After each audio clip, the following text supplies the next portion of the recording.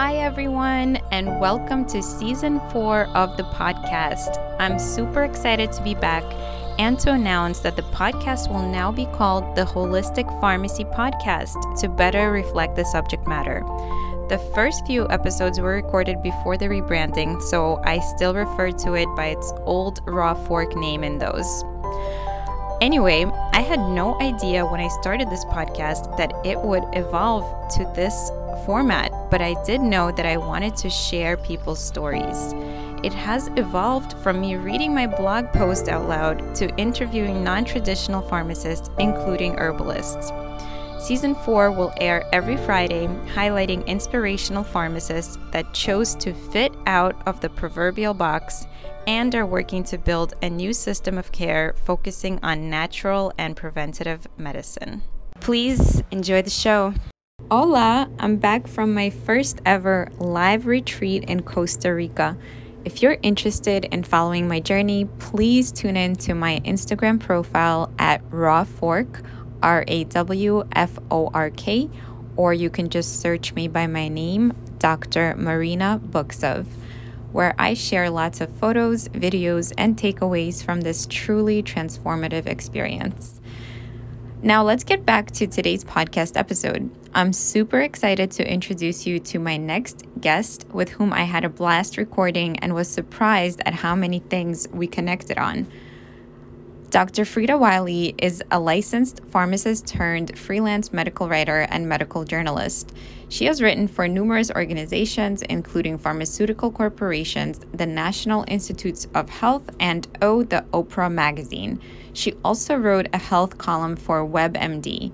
Frieda has been writing ever since she can remember, winning awards for her writing since the first grade, and considers herself a writer first and a scientist second. She accidentally fell into technical writing after college while working as a chemist for an aerospace company whose main customer was the United States Navy. In that role, writing typically meant drafting a lab report, drawing up work orders, or tweaking a standard operating procedure. A few years later, her path became clear when she published her first magazine article and some marketing materials while still in pharmacy school. Today, Frieda draws from her diverse professional experiences in chemistry, the pharmaceutical industry, and pharmacy practice to produce content in plain language as well as in complex jargon for scientific and medical professionals. She enjoys her work deeply and is committed to serve by crafting meaningful content that engages readers. So without further ado, let's welcome her to the show. Hi, everyone. Welcome to another episode of the Holistic Pharmacy Podcast. I'm so excited. I have with me today Dr. Frieda Wiley, and she's a freelance medical writer and pharmacist. So welcome to the show. Thank you for having me. Thank you again. So I'd love to know just a little bit about your background, where you grew up, and how you came to be a pharmacist. Yeah, so it's an interesting story, I guess, a convoluted path, if you will. So I'm originally from Huntsville, Texas. That's where I grew up. It's now technically considered a suburb of Houston with a population expansion. And as far as my journey into pharmacy, the interesting thing is that I experienced pharmacy vicariously, initially through my father, who was the chief of medical purchasing for the state prison system. So that's actually why I'm from Huntsville, because that's where it was headquartered at the time. I think the headquarters had officially moved to Austin, but don't quote me on that. But anyway, he basically acted almost like an unlicensed pharmacist with the things that he did. He ran the medical distributorship. He was responsible for ordering the supplies for the inmates. He even did some compounding. And he did work very closely with many pharmacists. And one of his best friends was a pharmacist. And so when I was in school, he basically waited until I was an undergrad at UT, and I was a biochemistry major during undergrad. And he was telling me, you might want to take a look at the pharmacy program. And I was like, Daddy, I don't want to do that. That's just not my thing, because I just thought of it as, what many people perceive pharmacy to be. And so originally I had my sights set on medical school, but during I guess it was my sophomore year or junior year. Junior year, I did some undergraduate research and I fell in love with the lab, just totally. And I thought that was where I was headed. I wanted to do pharmaceutical research in the pharmaceutical industry. And then when I graduated, I actually took a job as an aerospace chemist working for this company that was a private industry on the old Kelly Air Force Base in San Antonio. And during that time, I networked with quite a few chemists who were PhD scientists. And quite a few of them expressed that they felt that there were maybe, I don't want to say barriers, but that perhaps it was more limiting for them career-wise in terms of options outside of the lab. And even though I loved laboratory work, I could also see myself doing many other things. So I decided that I would probably pursue pharmacy. And the way that I chose pharmacy at that point was I had done some research on other graduate degrees because I knew I wanted to go back to school. And I had read somewhere that there were pharmacists who worked in the pharmaceutical industry, pharmacists who did research. I found out that the world's oldest cosmetic company, Shiseido, was founded by a pharmacist. And I just thought, wow, this is great. So this is far beyond what my initial perception was. So that was sort of how I chose pharmacy. And then, during pharmacy school, I was really laser focused on the industry. And that was how I developed or built my CV. And I landed some internships in the pharmaceutical industry. My first summer was with Procter & Gamble. And then the next year, I kind of had my choice of companies that I could intern with. But I went back to P&G, and that was my introduction into medical writing because I supported the medical writing team, even though my role as an intern was different. It's kind of a long-winded answer, but. Yeah, that's fascinating. So first you did an undergrad degree in chemistry, like a bachelor's of science. Yeah, so actually, I have two bachelor's degrees. I double majored, so I have a Bachelor of Science in Biochemistry, although I worked as an analytical / electrochemist in the aerospace industry. And I also have a Bachelor of Arts in Spanish. That's so fascinating. Amazing. And kind of like two opposites, a literary degree and a scientific degree. So how did that serve you, do you think, in your career and your life, having those two brain hemispheres kind of working together? Yeah, I think it has served me very well. Like, I honestly feel that I draw from all of my education every single day. I had the honor of getting to serve the Spanish-speaking community when I was practicing in pharmacy. Even during my very brief experience as a pharmacy technician for Walgreens, once they found out that I spoke Spanish, I actually spent more time translating than I did learning my duties as a tech or the drugs. And then, when I was practicing, I initially started a community practice and I worked with the Spanish speaking population. And then from there transitioned into working for a managed care firm, providing medication therapy management services, which was the majority of what I did when I was practicing in the community sector. But I was hired as a Spanish speaking pharmacist. So that's something that has remained near and dear to me, to have the opportunity to serve and expand my reach and ability to help as many people as possible. Yeah. Wow, that is so fascinating. Like every piece of your story is just making me want to dive in deeper and deeper. So the Spanish language, so a 4-year bachelor's degree, double major, did that help you become fluent in Spanish? Did you have any background Spanish experience before that? And did you have to have additional medical Spanish training? Those are excellent questions. So Spanish technically is my second language. Well, or you could maybe argue my third. I attempted to dabble in French. My mother tried to teach me some French when I was a child. And I think because I learned English first and just the differences in pronunciation and spelling, that was not it. I didn't have the aptitude. So we'll just say that.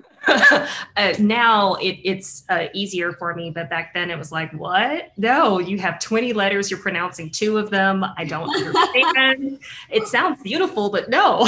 So anyway, so when I was in the 3rd grade, we had a shortage of Spanish speaking teachers, or shortage of teachers, period, in my town, and specifically at my school. And so I was put into a class where half of us were English speaking only, or predominantly English speaking, and the other half was Spanish speaking. There was only one child in the entire class who was bilingual.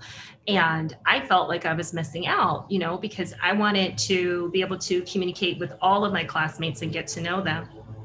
And so some of it I picked up by communicating with them. They also had like an after school program, like Spanish, elementary Spanish or whatever. So that, I guess, from a formal standpoint, was my initial introduction. And then when I was in high school, I grew up in a small town, so we were limited in terms of access to studying foreign languages. So it was only Spanish, English, Spanish, German, and French. And later on, I think in high school, they added Latin or something like that. But I ended up choosing Spanish. And so I took advanced placement Spanish. I did very well in it. Part of the reason why I was able to get the 2 degrees, and I spent 4.5 years in undergrad, but I placed out of 25 hours worth of credit, a major credit for Spanish with a grade of A. So I technically only had to take 9 classes that were actually Spanish major classes to get the degree. And the rest were classes that you would have to take for any degree at the university. Does that answer your question? Yes, I keep wanting to say fascinating again. So I love Spanish myself too. And I think I started learning it in the 6th grade here when I came to America. So I just am fascinated with the language and the culture. I traveled to Spain a couple of times, and I have relatives actually in Argentina. So I was able to translate for my family who didn't know Spanish when we found each other, kind of found our roots, that we have family there, and we started communicating with them. So that was really fun. And yeah, I kind of regret not doing more like AP level Spanish work because I stopped after grade 11, or even medical Spanish. I took some CE credits in medical Spanish to help me also with my customers when I work in the store in retail setting. So, and I live in New York where there's a huge Spanish speaking population. So I love being able to communicate with the patients. So yeah, I feel like you're just inspiring me to go back to Spanish and keep learning because I just love the language. And you're right. As soon as you know one romantic language, you kind of could get the hang of some other ones. Like I loosely sometimes understand some Italian because of my Spanish. And even French, you can kind of catch some root words sometimes. Yeah. And in my high school, I remember we had a second track that either you're in the medical scientific tract or the arts and humanities tract, which included Latin as part of their tract. So I also kind of regret I didn't take Latin because that would have helped me out tremendously in the sciences, learning all the pharmaceuticals and all the shorthands and everything like that. And botany as well, because I've been learning that through herbalism. Right, right. Yeah, and I feel like we share some synergy with that too, because one of the things I left out was when I was working as a clinical pharmacy advisor doing MTM for this managed care company, my patient population was Greater New York City. The company was based in Hoboken, New Jersey. Oh. Yeah, so I had I talked to people from all over the world, from Spanish speaking. And when I would cover we had an English speaking pharmacist who also worked with other international populations. And when I would cover for her, I would get to listen to other languages that I didn't speak or understand. So I got to, work with patients who spoke Romanian, Haitian Creole, Mandarin. I could understand a few words. Like I have like it's not even worth mentioning the Chinese that I know, but so I totally get it. And actually one of my cousins is married or was married to a lady from Peru. And I remember when I went to spend Thanksgiving with them in San Francisco back in, I guess like 2009, I was talking to her family, and it was just really nice to have that, that connection, to have that synergy. So yeah. Yeah, that's totally true. And, living in such a huge multicultural pot here in New York City, but really everywhere in the States, it's so nice to just connect on different levels and learn people's languages and even just say a few words like in the pharmacy to them, or just say hello or thank you. So it's kind of just like a nice gesture so that when you are maybe traveling and visiting different countries, you know how to say a few basic things that make people feel like, okay, you're trying, you're trying to fit in here, you know, you're not just speaking English. But we are super fortunate that English is spoken pretty much everywhere. So it's definitely a great skill to have in English. So let's go back to you graduated with a double major. Then you kind of dabbled in the industry and worked as a super cool chemist role in a cool lab setting. So with the double major and one of them being biochem, how did you earn enough credit to become doctor of pharmacy? How long did that take you? Yeah, so I went to a new school. I did not have the option. Like there, I think some programs where they kind of let you go straight through, or there may be an accelerated program. So it was another 4 years. So I got to take biochemistry again, which was fun because I love biochem, obviously. So yeah, you know, it was kind of starting over, but in a good way. You know, it's good to have the refreshers. And you know, when you get older, sometimes you process information differently, or you have a different perception or appreciation, and sometimes the science changes as well. I mean, I remember when I was an undergrad, there were 20 amino acids where we had to memorize all of them and their structures, PKs and all of that. And now sometimes they'll say there are 22 or 23 basic amino acids, you know, so it's nice to see how things evolve and to stay current. Yeah, absolutely. I remember those days too. But that is fascinating because when you have a really solid foundation in biochem, that is so helpful in pharmacy, but also in medicine in general, because it's all about how these chemicals interact with our biology. And like you said, you know, the amino acids and just knowing about them can be so helpful to know what's going on with our neurotransmitters, or you know, just how things are digested in the body. And how do you feel like that served you, you know, knowing biochemistry so well and being in this field? I think it's been tremendously helpful. I think, especially when you get to medicinal chemistry, or if you are trying to learn and memorize side effects, sometimes understanding the structure activity relationship, having a more intimate understanding of it, at least for me, helped me to process the information. I don't know what the appropriate terminology is for it. I'm sure someone has assigned something, but I tend to learn oftentimes by linking or by associations. And so for me, I was able to extrapolate some of that learning from biochemistry to pharmacy, and it was just so helpful. Yeah, I still tend to see the world in atoms and molecules even now. So it just, if you can take the girl out of the lab, you can't take the lab out of the girl.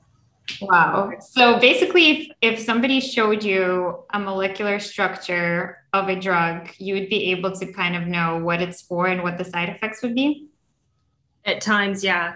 Can I do it for all of them? No, but I still remember, you know, structures of certain things. I still remember the pKa's of, you know, all of the amino acids. I still remember the basic structure of the steroid molecule. Yeah. Yeah. Yeah, that's so cool. Yeah, what I find fascinating too about the steroid molecule is that when you look at a lot of plant constituents, a lot of them have the same backbone or something similar in the 3D structure that you can imagine, that even if it doesn't have all the links, it still kind of hangs out in the same stereochemical way and is formed. And it just gets so complex. Like if we think drugs are complex, the plant world is like way more complex. And then they're all attached to other molecules and glycosides and all this stuff. So it's so cool. You can just keep diving deeper and deeper into that. And then I really like can dream about it sometimes when I'm like looking at things or preparing for a lecture. The next night I'm like dreaming about all of that. Yeah. Yeah. And I can definitely appreciate that. Like, I know we had talked offline before about your passion for herbalism and different things. And I think going back to one of your earlier questions about, you know, who I am, where I'm from, and why pharmacy, I think in a way, pharmacy has helped me to connect to my heritage, my culture as well. My great grandmother was our family healer, and she was a medicine woman. She delivered my father and the other babies. And in our family, for many years, people would only go to the doctor when she would say it was something that she couldn't fix. Yeah. So, even though, she died when I was 10, but she was 100. So you can't expect her to live forever, although that was pretty close, right? Pretty close. Yeah. So, I didn't have the honor of really being able to truly inherit that intergenerational knowledge that is oftentimes passed down in folk medicine. But I do, have certain stories that have stuck with me that my father shared, or even on my mother's side, there is, some similarity in just cultural folk medicine or different things that people practice. So it's nice to have this pharmacy background because it does help when I look into things like that. That was part of the reason why I accepted the rotations with the Indian Health Services. So I went into it with some ignorance. I immediately envisioned that the pharmacy would look like an apothecary. Mm-hmm.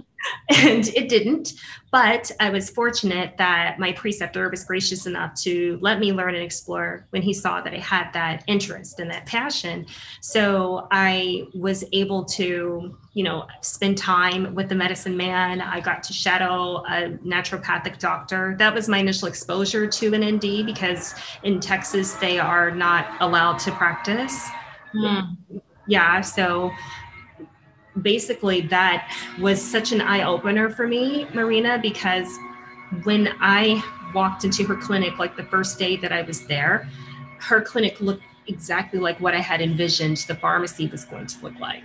And so it was just so cool to kind of shadow her and listen to her treat the natives, and to see how she actually integrated Eastern, well, I won't say Eastern, but traditional medicine with conventional medicine. I remember watching her one time adjust the dose of a patient's statin, because the man was complaining of sexual dysfunction. And so she actually took it back to the basics, this whole, biochemistry bit, medicinal chemistry piece that we're talking about. And she said, well, since the steroid is kind of like the backbone, right, maybe by adjusting his statin, lowering the dose, then that can help restore his sexual function. Yeah. And that, to me, like, that was, 11 years ago, but I still think about that, and it just really planted a seed. Yeah, absolutely. I mean, folk magic, folk tradition, plant wisdom, all of these are part of our ancestral roots.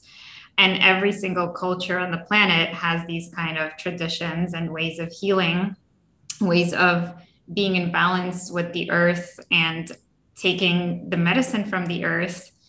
And we had kind of just over medicalized it in a way in some of the allopathic models. And we've taken the power away from the family to heal itself and to do a lot of self-care that used to be done at home. And we just outsourced it all to medical offices and, procedures and even surgeries. So I think there's a balance to the scale. And I think if we focus more on the self-care preventative side, we can absolutely affect the other side of it, which is the radical medicine, which can be, kind of like guerrilla medicine. It really is effective and awesome and life-saving.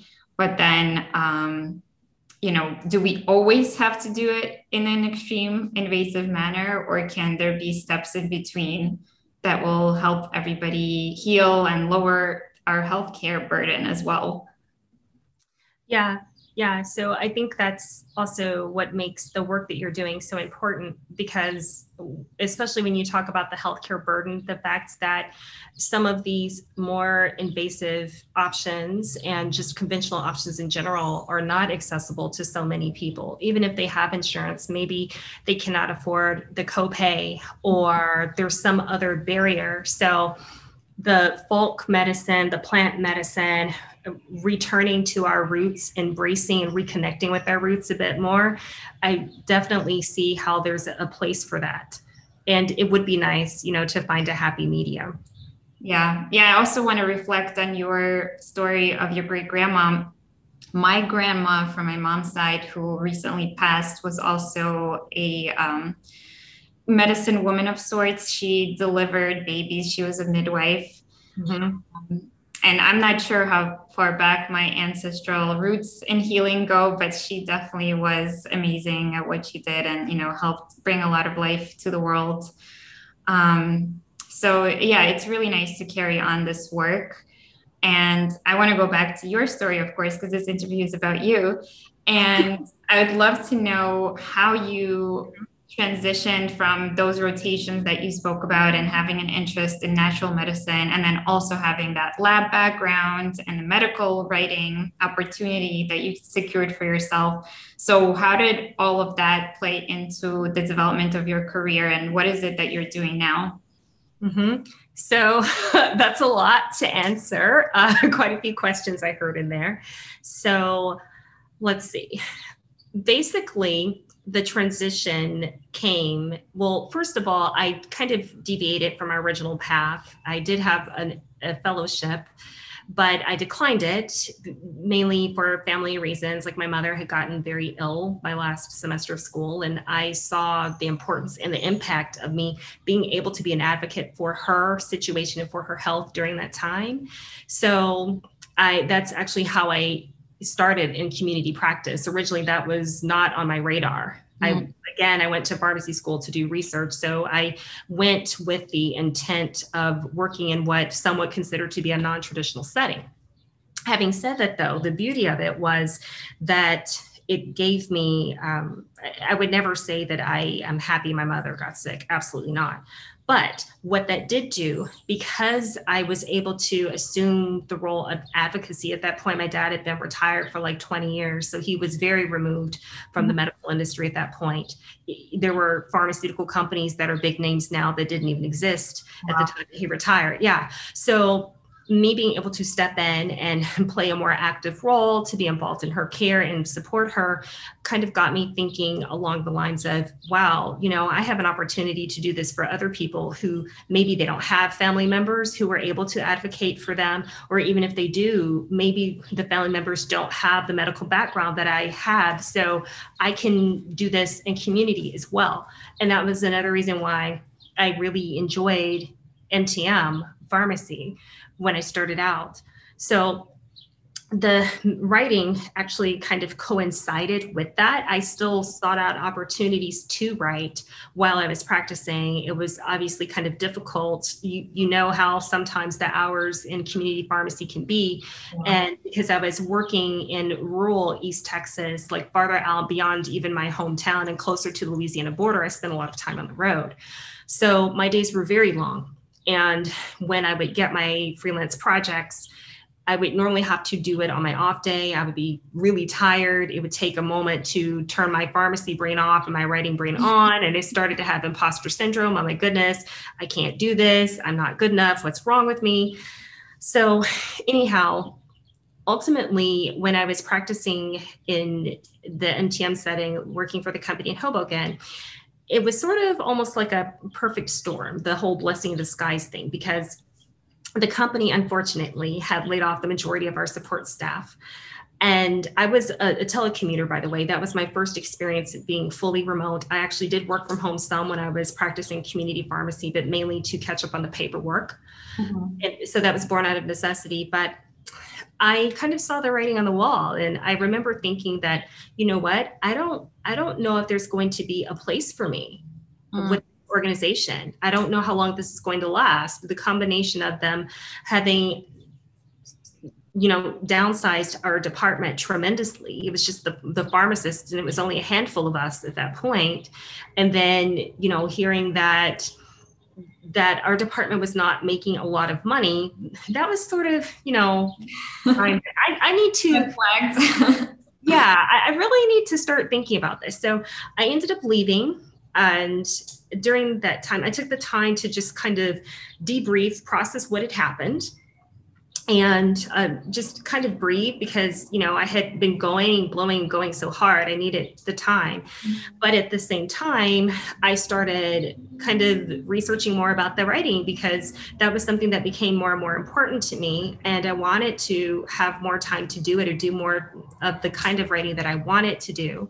And so I just started doing a lot of self-study. Like, I never intended to be self-employed. I never intended to, I always saw myself climbing the corporate ladder. So it was a very strange and scary place for me to be, because I never wanted that responsibility. I never wanted to deal with the administration or any of the logistics. I never wanted to be out there, never did. And so I did continue to do MTM. At that point, I was doing it as an independent consultant, and I did it for about 4 or 5 months in the beginning of 2014, I believe. Yeah. And at the same time, I'm recuperating from my burnout. I'm doing my reading, my researching about writing. And so I started kind of scaling it up from there. And that's sort of how it happened. I didn't do it the way that oftentimes they recommend you do it, which is, you are building your business while you're holding down your regular job. Mm-hmm. I was not that person. So it was unexpected, and just sort of stumbled into it in a way, and just kept digging. Yeah. Well, I just want to say that, yes, it must have been super important for you, this medical writing field, since you were doing it on your days off, like you were saying, and you were already exhausted from commuting to work, however many days a week, 6 days a week, possibly. And then you still found the time to go and follow that. So why was it so important? And, why is it so close to your heart?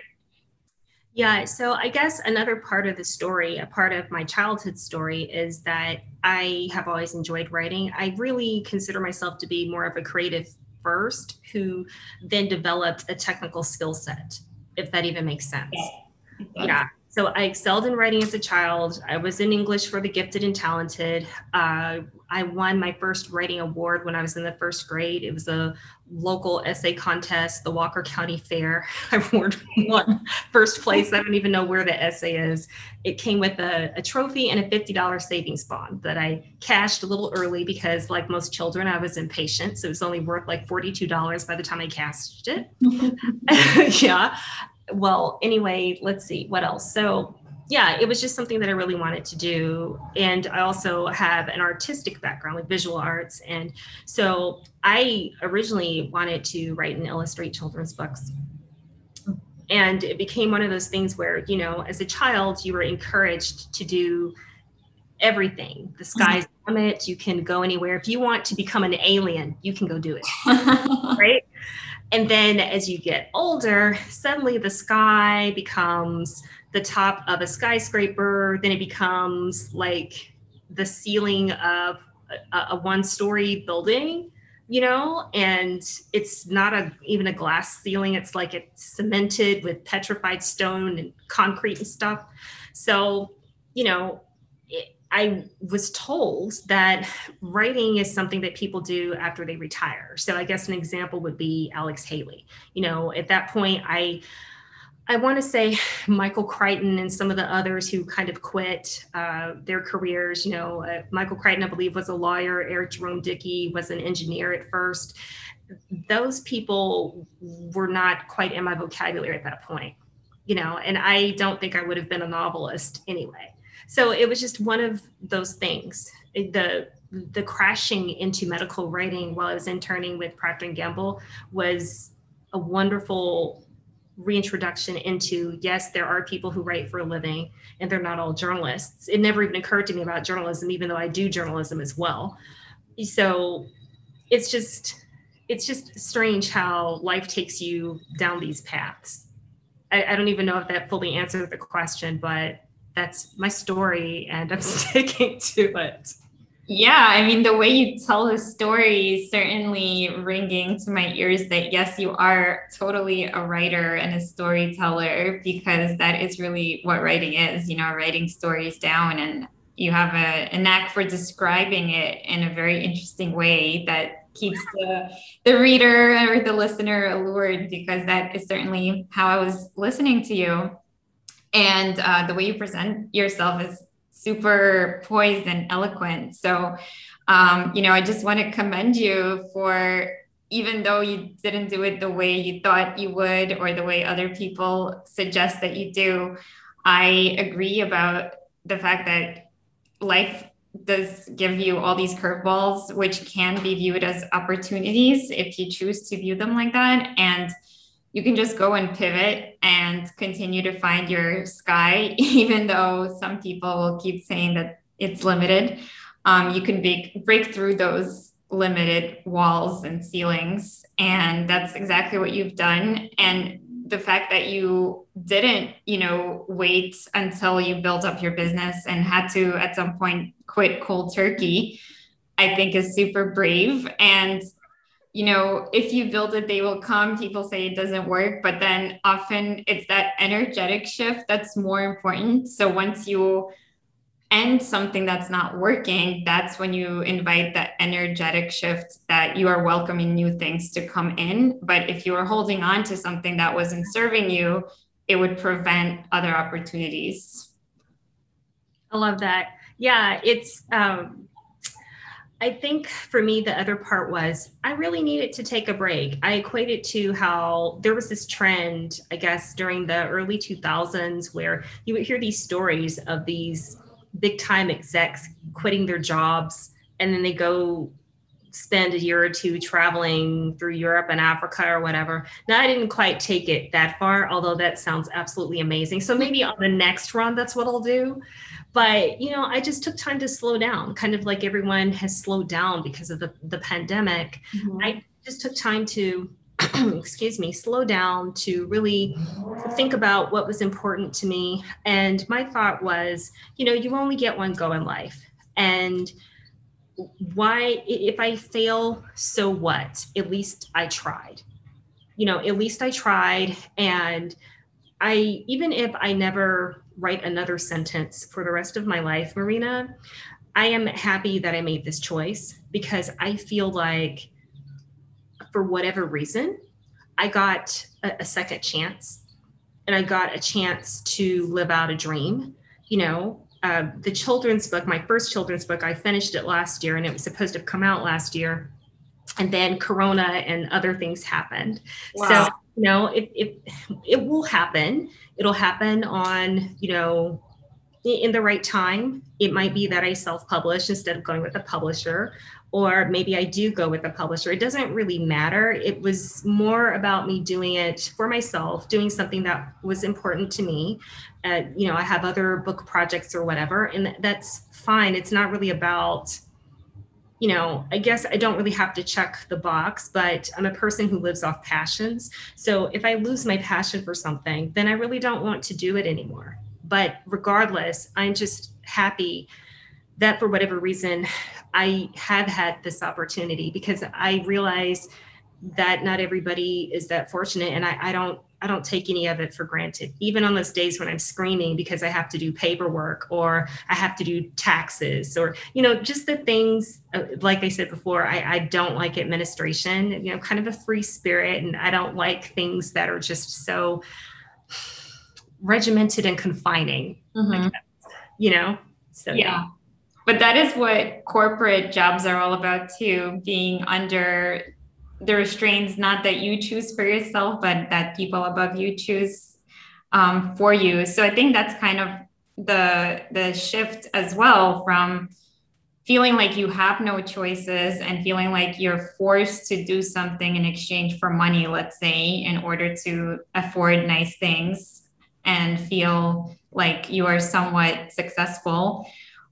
Versus taking a chance and living out your true passions and being true to yourself, and knowing that your choices can either make you or break you. It's super liberating, but also like you're carrying this huge responsibility that, you can't blame your employer, because you're your own self, employer that has to do the administrative work and all this other stuff. But it's that choice again. So it's like are you going to do this under somebody else's rules or under your own rules? And then what is the better fit for you? And everybody has to make that choice for themselves. But I think that is what success is all about. It's about being true to who you are and living out your truth and choosing those choices to support that rather than, confine or conform to what somebody else has laid out for you. And, even though we may have regrets, whatever, path we're going by, there might be some regrets along the way or some choices that we wish we didn't make or something like that. Wallowing in the self-pity or guilt or shame of that isn't going to make you a better person. I read this in a book recently. It's going to make you a sadder person. So, just because you're feeling bad about something doesn't make you good. So the point is that you want to feel good at all times, or try to feel good to the best of your ability. And then the answer is usually by sticking to who you truly are and going for your passions, because if you can be yourself, that's a success. Yeah, I totally agree. And I appreciate the experiences that I had in the past, because even though, it's strange when you have a certain path that you have picked for yourself and you say, this is what I'm going to do. This is what I want to be. This is where I see myself headed. And then when you get into those roles or you have those opportunities presented to you, sometimes you realize what you think you want may not necessarily be what you want, or it may not even be what you need. So, I still have an opportunity to help people oftentimes, and I'm sure you can appreciate this, that as a pharmacist, sometimes we are held to a different standard. And sometimes there's a stigma that comes with it. I've had people come up to me and say, how come you don't want to be a pharmacist anymore? My education does not go away. The degrees do not go away. If something happens to them, I can replace them. Those credentials do not go away.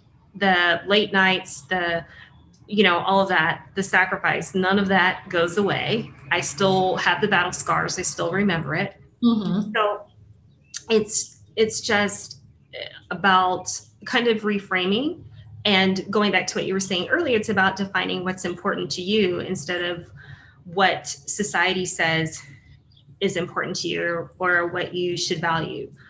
For me, I am more about the experience than I am about the material.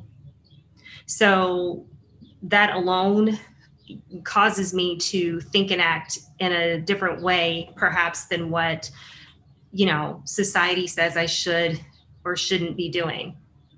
Yeah, that's exactly why we have free will, so we can exercise it and so we can find out for ourselves. That is the whole point of life, to, like you said, live it, really, truly live it. And, this pandemic, as you were saying, really did show that to us, that if you don't slow down, outside circumstances can really force you to slow down and really re-examine. And I think this has been a period of time where a lot of people are re-examining the way life was pre-COVID and now what it is, and then what is really important to them, kind of living under a stressful time, just like in times of war or, starvation or something like that, that our ancestors had to go through horrible things. And the fact that we have survived those horrible things in our bloodlines and we're here today, and just reflecting on all of that. And why would they, pretty much sacrifice and go through such hard times for us to limit ourselves in our life? Our life is so much better right now. Besides this pandemic, that's kind of course, showing us that things could be much worse than they used to be, but also to live fully under the confinements of this life that we're given, that we know is limited. Yeah, exactly. And a conversation that I had with a friend of mine not too long ago is about the bright side of the pandemic. Like, even though, yes, these are challenging times in which we're all living and we're all going through it, we're all impacted by it in some way, shape, or form, there have been many good things that have come out of it. Like, like, for example, one of my best friends from college, we talk so much now. Like, and like, your friends, they're always there. And we all have those friends where you might not have talked in a long time, but you can pick up the phone whenever. And it's like, you just talked to them yesterday, right? Yeah. But to actually have those conversations, and it's not just the whole reminiscing, but just our life paths are intersecting again in a way that's really amazing. And just having those conversations, or I kind of have like a standing meeting with another friend where we do like a weekly Zoom on Thursday evenings, so we'll chat and we kind of debrief about the week, and we have our spiritual discussions, and just kind of, it's not just about the mental health check-in, it's also about uplifting each other and really connecting, really having those conversations and appreciating the people in your life while they're here, So I will say that last year I lost 3 classmates, and it wasn't from the pandemic either. It wasn't from COVID. And that also kind of reframed things for me, because it's the whole thing about giving people their flowers while they're here. Yeah. So you only get one life that we know of, regardless of what you may believe, or can you come back to say, hey, so I do get another shot? We really don't know. So, regardless, why not try to make the most out of everything? Why not try to make each day as amazing as possible? Why not tell somebody you love them while they're still here? Yeah, you're right. That's the other thing that's come to the surface, that we crave connection with each other. And, sometimes people are even already annoyed with Zoom meetings because, we're still kind of quarantining in certain areas. But this is giving us a chance through technology to connect to another human being, which is also really what life is all about. If you were just here by yourself, enjoying the bounty of the earth, I don't think it would really be meaningful. Without connecting. Maybe you'd be connecting to other animals or plants, but that is the point. We're all in relationship to each other, and we all crave being meaningful to each other and bringing meaning and value into each other's lives. Yeah. So anyway, Frieda, I want to thank you so much for spending this time with me. I would love to know more and more. I'd love to read your children's book. I think that you should definitely do some kind of biochemistry illustration for kids. I would encourage a copy for my child, and to also refresh on some biochem. So send that stuff my way. I will. I will create a drawing of a molecule and name it in your honor and send it to you. I know they used to do that for planets. So this is another thing that you can create. I could see it now. So what's next for you, Frieda? What are you doing right now with your business and your writing, and what's next? Yeah, so I'm continuing to write. You're still doing some journalism and some pharmaceutical corporate type work. And so, do I really have next steps? I just, want to continue writing, I want to continue growing. I have considered, I've had people tell me this, and it's one of those things where if you keep hearing it, you're hearing it for a reason. You're getting this experience for a reason, or you're getting confirmation from other people. Does it mean that I would start maybe coaching some people who are interested in writing? That's a possibility.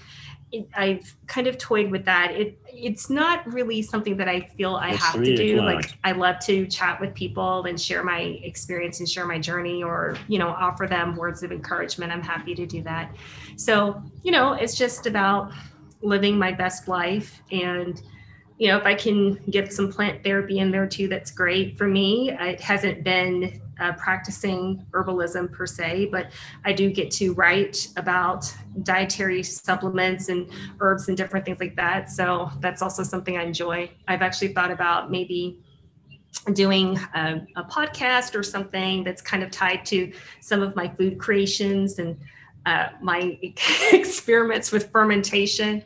So that's the lab for me. I don't work in the lab anymore, but my lab now is my kitchen and working with my plants and herbs and things. So yeah, I call it my healing place, my place of medicine. So I'm actually not the best pharmacist in my kitchen, because when I look at a recipe, I just kind of like eyeball everything. I rarely like measure things out unless it's like for baking or something like that, but I do that rarely. And I tend to like run wild with recipes and substitute stuff all the time, in and out, and just experiment and have fun with it. That's what I do. And another thing that we have in common is your journalism background and what you're doing. And I used to take journalism in high school and I loved it. It was like my favorite thing. And then I edited the school newspaper and things like that. So that's something that I thought about doing myself as well. And I interviewed for a medical writing fellowship too.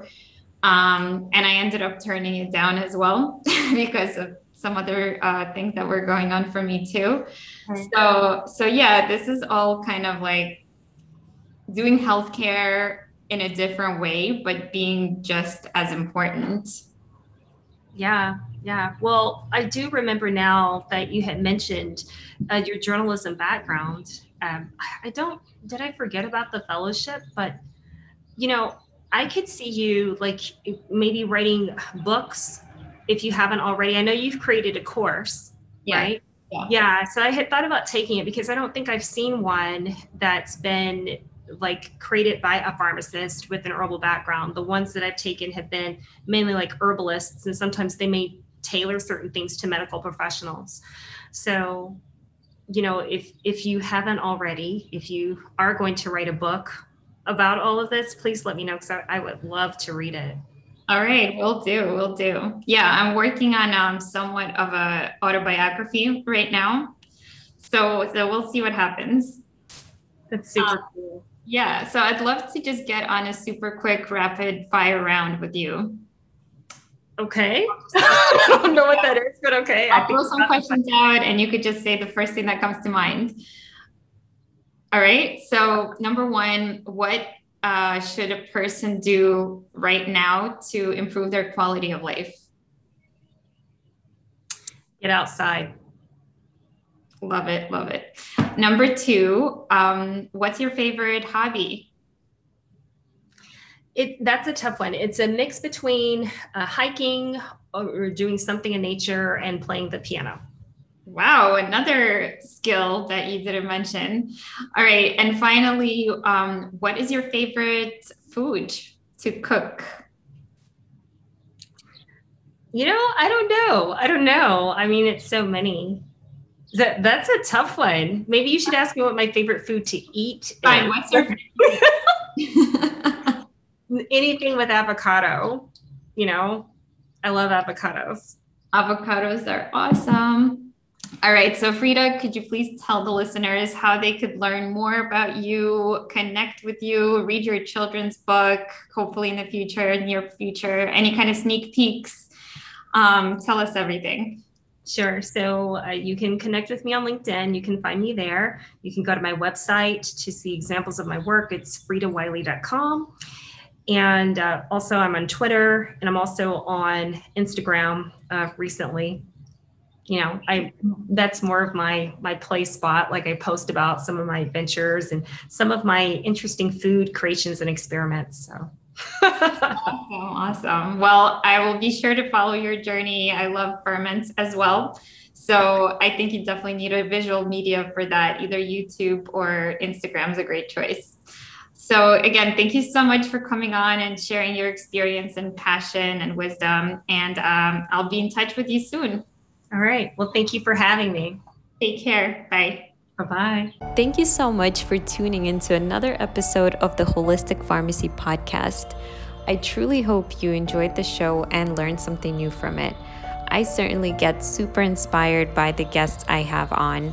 If the same is true for you, I'd really appreciate a 5-star review on any of the podcast platforms and a shout out on social media. You can find me at my name, Dr. Marina Books Of or at the tag @rawfork.